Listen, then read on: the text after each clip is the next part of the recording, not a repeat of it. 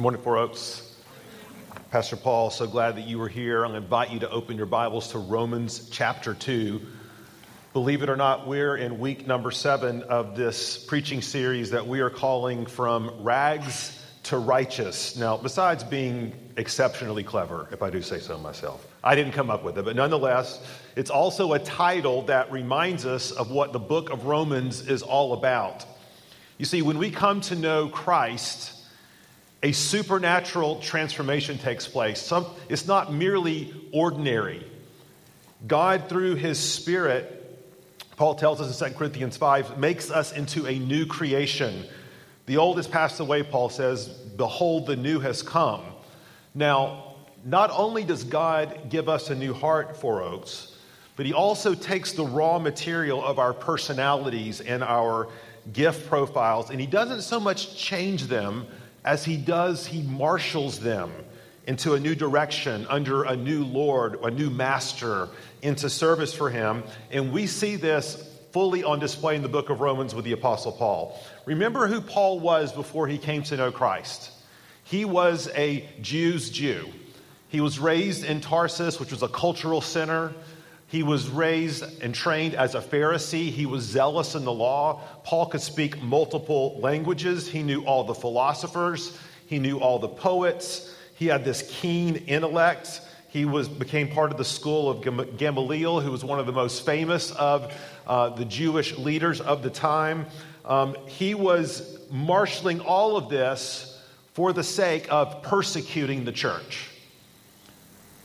Then on the road to Damascus, Jesus said, in effect, Paul, I'm going to take your intellect, I'm going to take your wit, your passion, I'm going to take all your education and all your learning, and I'm going to harness it not in opposition to me, but in service to me. And the book of Romans is where we see all of Paul's aptitudes so clearly on display. We've just gotten done through chapter 1, and remember just how relentless Paul has been. He is kind of like logic on fire. As we saw last week, he proceeds to perform this sort of spiritual dissection and autopsy of the Roman world, of the Gentile world, of non-Jews.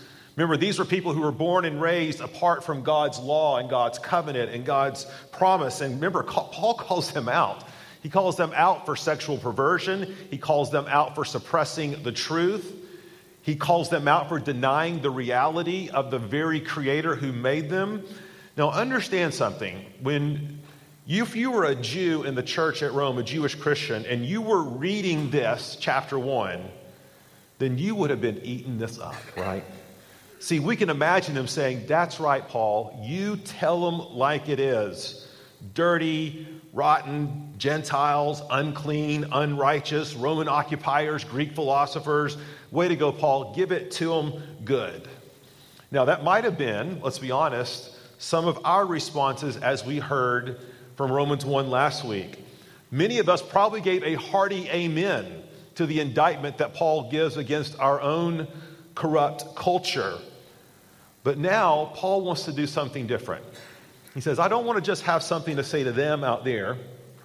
I want to say something to you in here, the religious folk. And that's where we're going to be today in Romans chapter 2. So if you can, I'm going to invite you to stand as we read God's word this morning. Romans 2, 1 through 16. A word to us, the religious. Therefore, you have no excuse, O man, every one of you who judges. For in passing judgment on another, you condemn yourself, because you, the judge, practice the very same things. We know that the judgment of God rightly falls on those who do practice such things. Do you suppose, O man, you who judge those who practice such things and yet do them yourself, that you will escape the judgment of God? Or do you presume on the riches of His kindness and forbearance and patience, not knowing that God's kindness is meant to lead you to repentance? But because of your hard, impenitent heart, you are storing up wrath for yourself on the day of wrath, when God's righteous judgment will be revealed. He will render to each one according to his works. To those who by patience and well-doing seek for glory and honor and immortality, He will give eternal life. But for those who are self-seeking and do not obey the truth, but obey unrighteousness, there will be wrath and fury. There will be tribulation and distress for every human being who does evil, the Jew first and also the Greek. But glory and honor and peace for everyone who does good, the Jew first and also the Greek. For God shows no partiality. For all who have sinned without the law will also perish without the law. And all who have sinned under the law will be judged by the law. For it is not the hearers of the law who are righteous before God, but the doers of the law who will be justified. For when Gentiles who do not have the law, by nature do what the law requires, they are a law to themselves, even though they do not have the law. They show that the work of the law is written on their hearts, while their conscience also bears witness, and their conflicting thoughts accuse or even excuse them on that day, when according to my gospel, God judges the secrets of men by Christ Jesus. Let's pray. Lord, we're just going to be right up front with you this morning and say, this is a hard text. Lord, it's full of images of judgment and wrath and fury, and we wrestle with those things. Lord, we confess that those are not culturally palpable ideas. They're really even uncomfortable for us so oftentimes. But Lord, we do want to claim a promise here. You tell us that all of your scripture is God-breathed. All of it's breathed out by you. And it's useful for us for teaching, rebuking, correcting, and training in righteousness. And we really want to lay claim to that promise this morning, Lord, with this text. Lord, open our eyes, open our hearts. Help us to see what you want us to see as your people. It's in your name that we pray. Amen. Please take your seats. All right, class of Four Oaks, we are going to learn a new word this morning. All right. It's so new, I'm not even sure how to pronounce it, but we're going to give it a shot anyway. Prosopopeia, okay? I could make you all say it 3 times fast, but we won't go there. Prosopopeia, what is that? It's a rhetorical device that ancient writers often used as they were writing. They would sort of anticipate how the people they were writing to would respond to what they were saying. And that they in turn would sort of craft a hypothetical retort. Now, this is kind of like what it's like for those of you who've been married for any length of time. You know, there reaches a point where you know your spouse so well, and your spouse knows you so well, that you begin to complete their thoughts for them. Have you gotten to that point yet? Don't worry, it's coming. It's going to happen, right? You know what they are going to say. Husbands, your wives know what you are going to say before you even know what you know you're going to say, right? And we can find that highly annoying, let's be honest. That's Paul. See, Paul is a Jew's Jew. Paul has been born and raised a Jew. He knows how the Jews think. He knows what makes them tick. And he is anticipating this whole time how they are processing what he's been saying in chapter 1. He knows that these religious folk are saying, way to go, Paul, give it to them straight. But then Paul says, but hold on, oh man. Therefore, I've got something to say to you, you religious folk. See, he says, in essence, I know what you're thinking. I know what you're thinking about passing judgment on all the irreligion that's going on out there. I know you're angry at the world. I know you're angry at the culture. I know you're upset, righteously so maybe.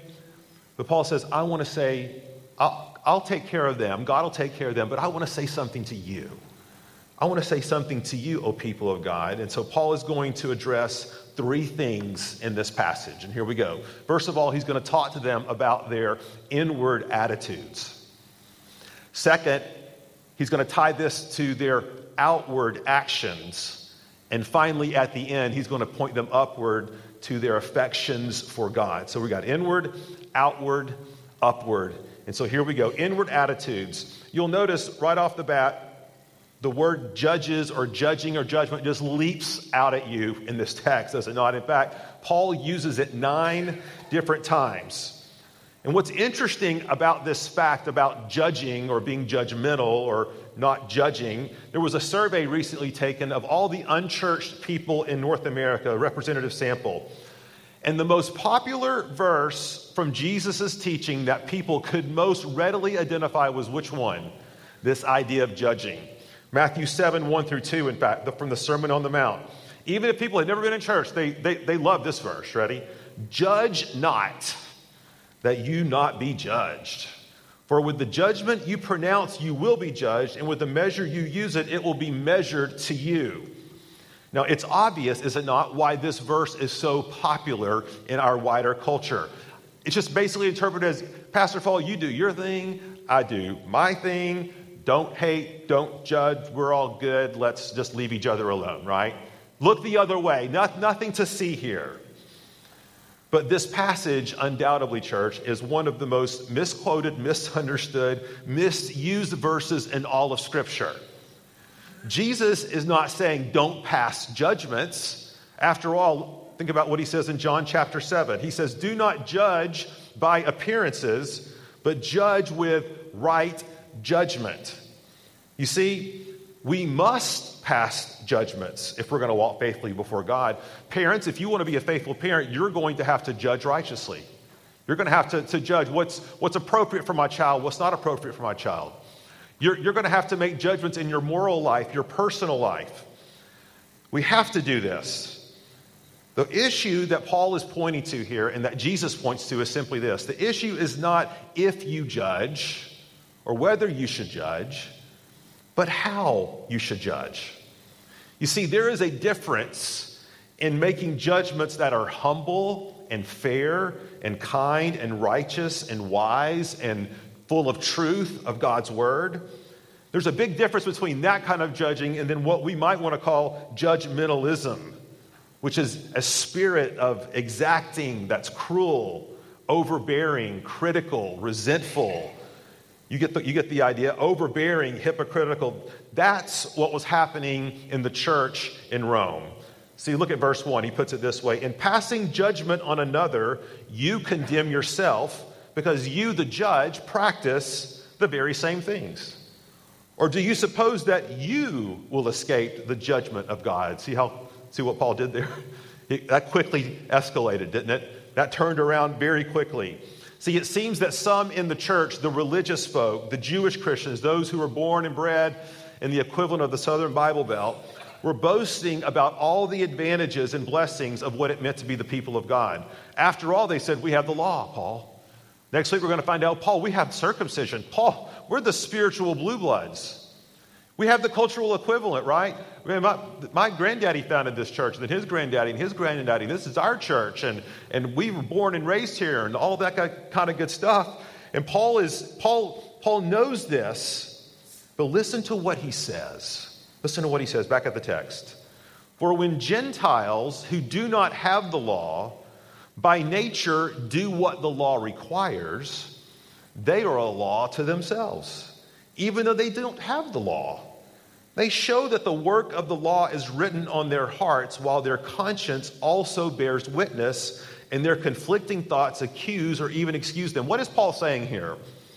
He's saying the Gentiles, even the Gentiles who don't have the law, even they know right from wrong. They know because the law is written on their hearts. They have a conscience, so to speak. But you religious folk, on the other hand, what good is having the law, right, if you don't obey it? See, they were oh so quick to point out the sins of the Gentiles, the world, the broader culture, the people that are taking this world to hell in a handbasket. But they were blinded to their own shortcomings, right? And they were like, oh, well, you know, Pastor Paul, come on. I don't sleep around. I mean, I'm not beating anybody up or not abusive. Yeah, but what about those websites you're visiting? Or the way you treat your employees? Or those shortcuts you take on your taxes? See, these are all germinating from an inward attitude, and it exposes, and this is what Paul is wanting to do, he's exposing their corrupt, judgmental, hypocritical, inward attitude. And Paul wants them to know, and Paul wants us to know, and this is particularly hard in the specific culture and the era and the time of human history that we find ourselves. We want to believe so badly that the biggest problems that our culture is facing are those that are out there. And God is once again going to say, I've got that under control. What you need to be most concerned about are the problems in here. Let me ask you a question before we leave this point. Who are the Gentile equivalents in your life? And by that I mean, who are the person or the groups that really get you worked up? You get righteously indignant. You have, let's be honest, inwardly a lot of disdain, a lot of anger, a lot of suspicion. Is it a political figure or a political party? Is it the media? Is it an ethnic group? Let's make it a little more personal. Or is it a family? Or a neighbor? Or a spouse? Or a friend? Maybe it's someone in this very room. And God says, don't you worry about that. You worry about you. See, Paul is pointing out their inner attitudes because they in turn are giving birth to a variety of outward actions. That's our second point. Here, Paul says, you are judging. But the thing you need to be most concerned about, Paul seems to be saying here, is not you judging. It's God's judgment, right? See, God's judgment is not presented here, church, as a hypothetical possibility. In fact, it's communicated here as a very real, fixed, definite certainty. Look at verse 5. The day of wrath when God's righteous judgment will be revealed. Verse 16, on that day when according to my gospel, God judges the secrets of men by Christ Jesus.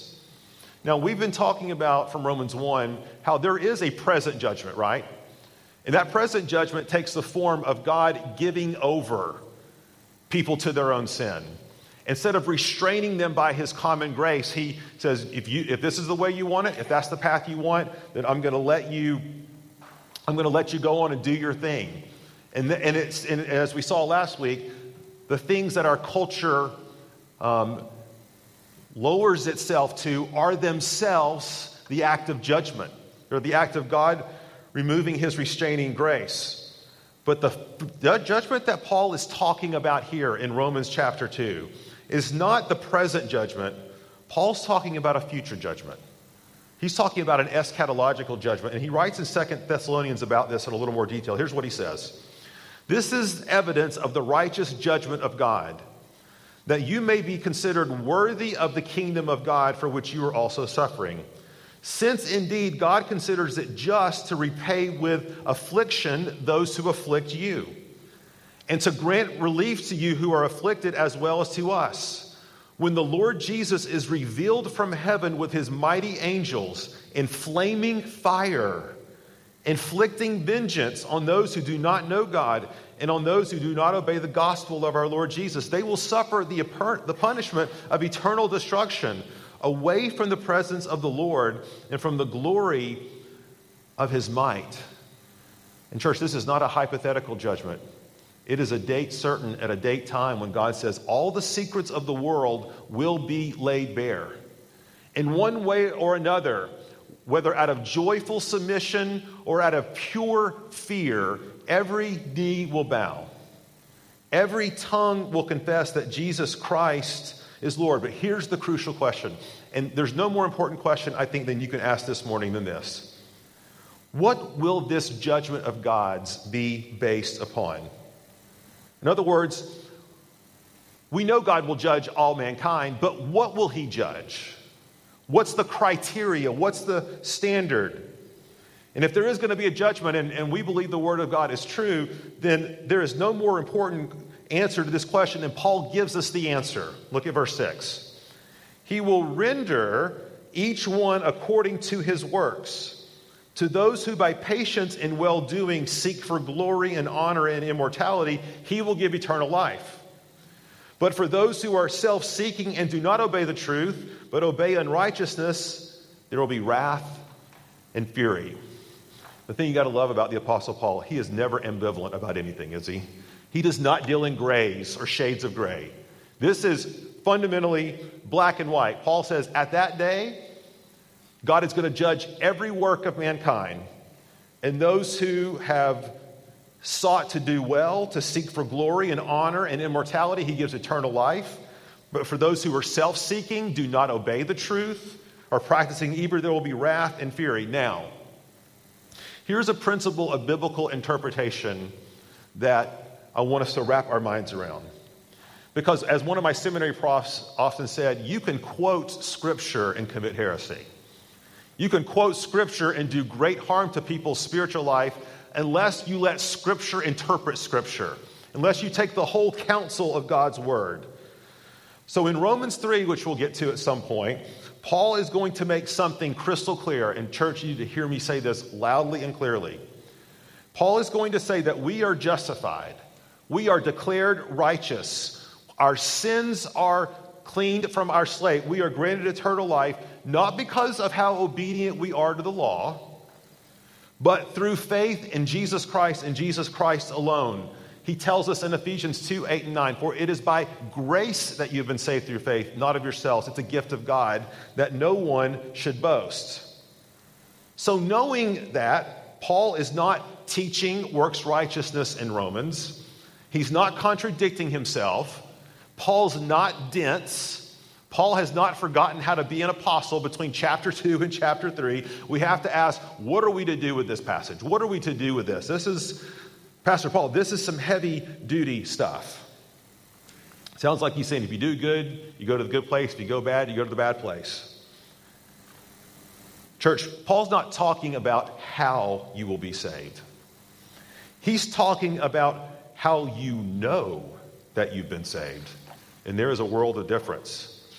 See, this judgment that's going to happen at the end of time is going to be a public one where everyone's works are judged. In other words, the fruit of our lives. But understand, works don't provide the basis for your justification, the reason for your justification. They provide the evidence.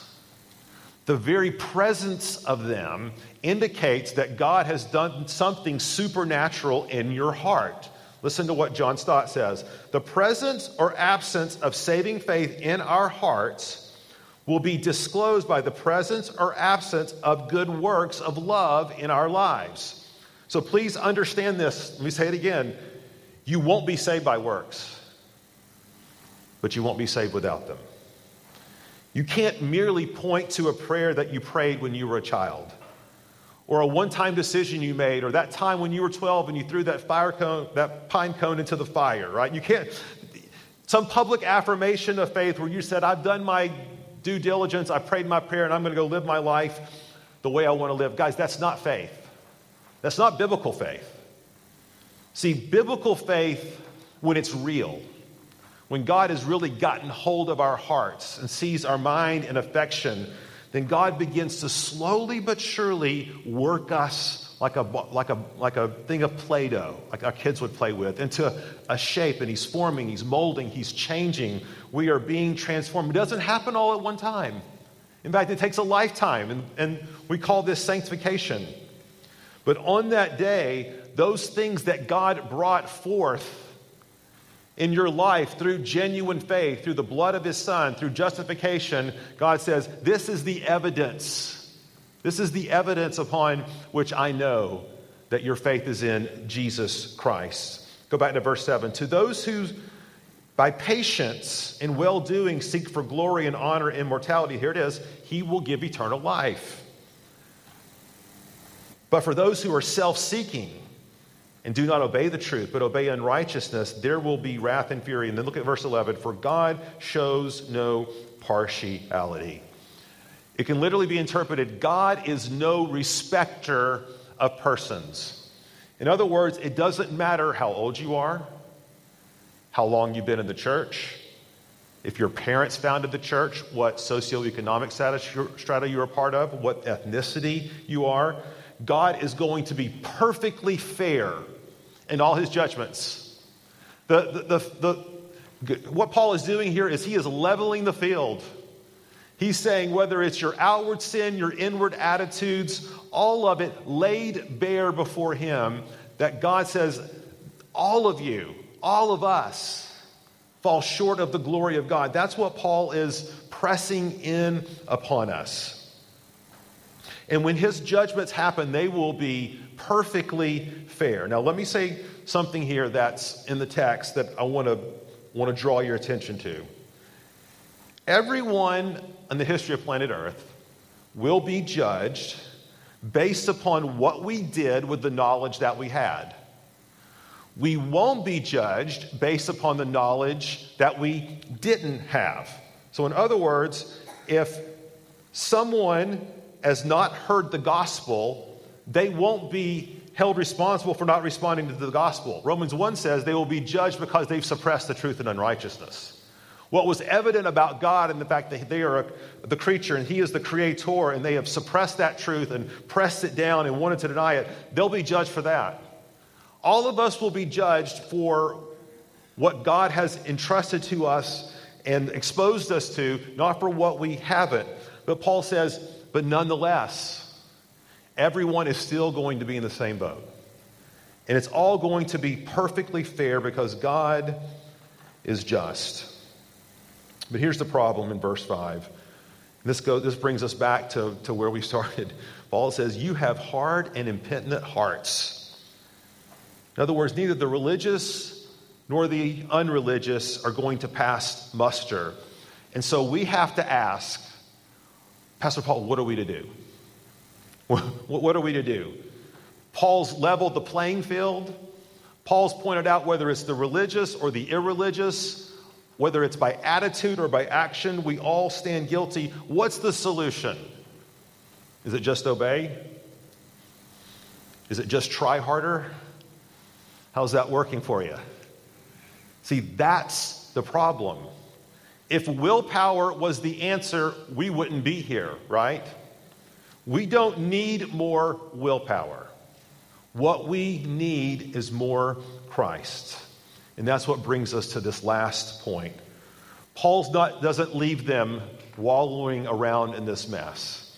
Listen to what he says in verse 4. He says, or do you presume on the riches of his kindness and forbearance and patience, not knowing that God's kindness is meant to lead you to repentance? Guys, if God were to show us all of our sin and all of our glory at the same time, we would be undone. We would be like Isaiah, woe is me. We would disintegrate. We would cease to function. We would be drooling all over ourselves. We would be just stricken low. But that's not what God does. That's not what God does. Instead, what does it say here? God is patient. God is kind.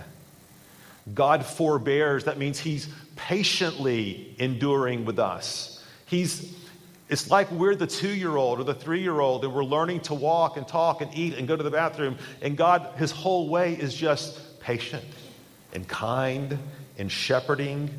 He's slow to anger. He's abounding in love. And we have to ask, why is that the case? Why is God so patient and kind with us? And it's because he wants you. He wants your heart. God desires that no man perish, but all to come to know him. God doesn't take delight in the perishing of the wicked. God issues a call to all of us to turn, to repent, to trust him, to fly to Christ. Think about your own life. Maybe as we've unpacked this text today, you've been thinking about places where, I've really been putting off repentance in that area. I've really kind of delaying obedience. I think I know what God wants me to do, but I'm fearful. It's hard. I don't want this to be exposed. I don't want it to come to light. What will God do? What will happen to me? And Paul reminds us, God is kind. He is patient. He is slow to anger. And it's his kindness that leads us to repentance. Think about the people in your life that you are most drawn to. The people that you can share your heart. You can pour out your worries and without fear that there's going to be some sort of judgmentalism brought over your life. Jesus, our Savior, is the perfect mediator. He is our perfect priest. But he loves us enough as we pour out our heart to him to say, I'm going to mold and shape and change you because I love you. And I'm kind to you. Because kindness is ultimately what leads us to repentance. Guy, a day of judgment is coming, makes it very clear here in Romans 2. But we need not fear it, and here is why. Jesus is the one who threw himself into the path of God's judgment. Just like a wall that was caving in and a mother trying to protect her child from the onslaught and lays her body over her child to shield the child from the falling rock, God says, I've sent my son to die on a cross so that he could shield you, so he could put his arms around you, so that he could deflect my wrath that was destined for you and to absorb it as his own, so that we wouldn't have to. See, it's the kindness of the Lord that leads us to repentance when we understand he who knew no sin became sin, so that in him we might become the righteousness of God. So who are those Gentiles in your life? Who are the people that you particularly might hold in disdain or resentfulness or anger or bitterness? Maybe it's a group, maybe it's a people, maybe it's a person, maybe it's a thing, maybe it's an institution. But before you go too far down that road, remember the kindness that God has shared towards you in Christ Jesus, and pray for your enemies. If they hit you on the cheek, what does Jesus say? Offer them the other. It's the kindness that leads us to repentance. It's going to be the kindness of the church that leads the world to repentance. And we pray that God will give us grace. Trust and run to Jesus today, folks. Let's pray. Lord,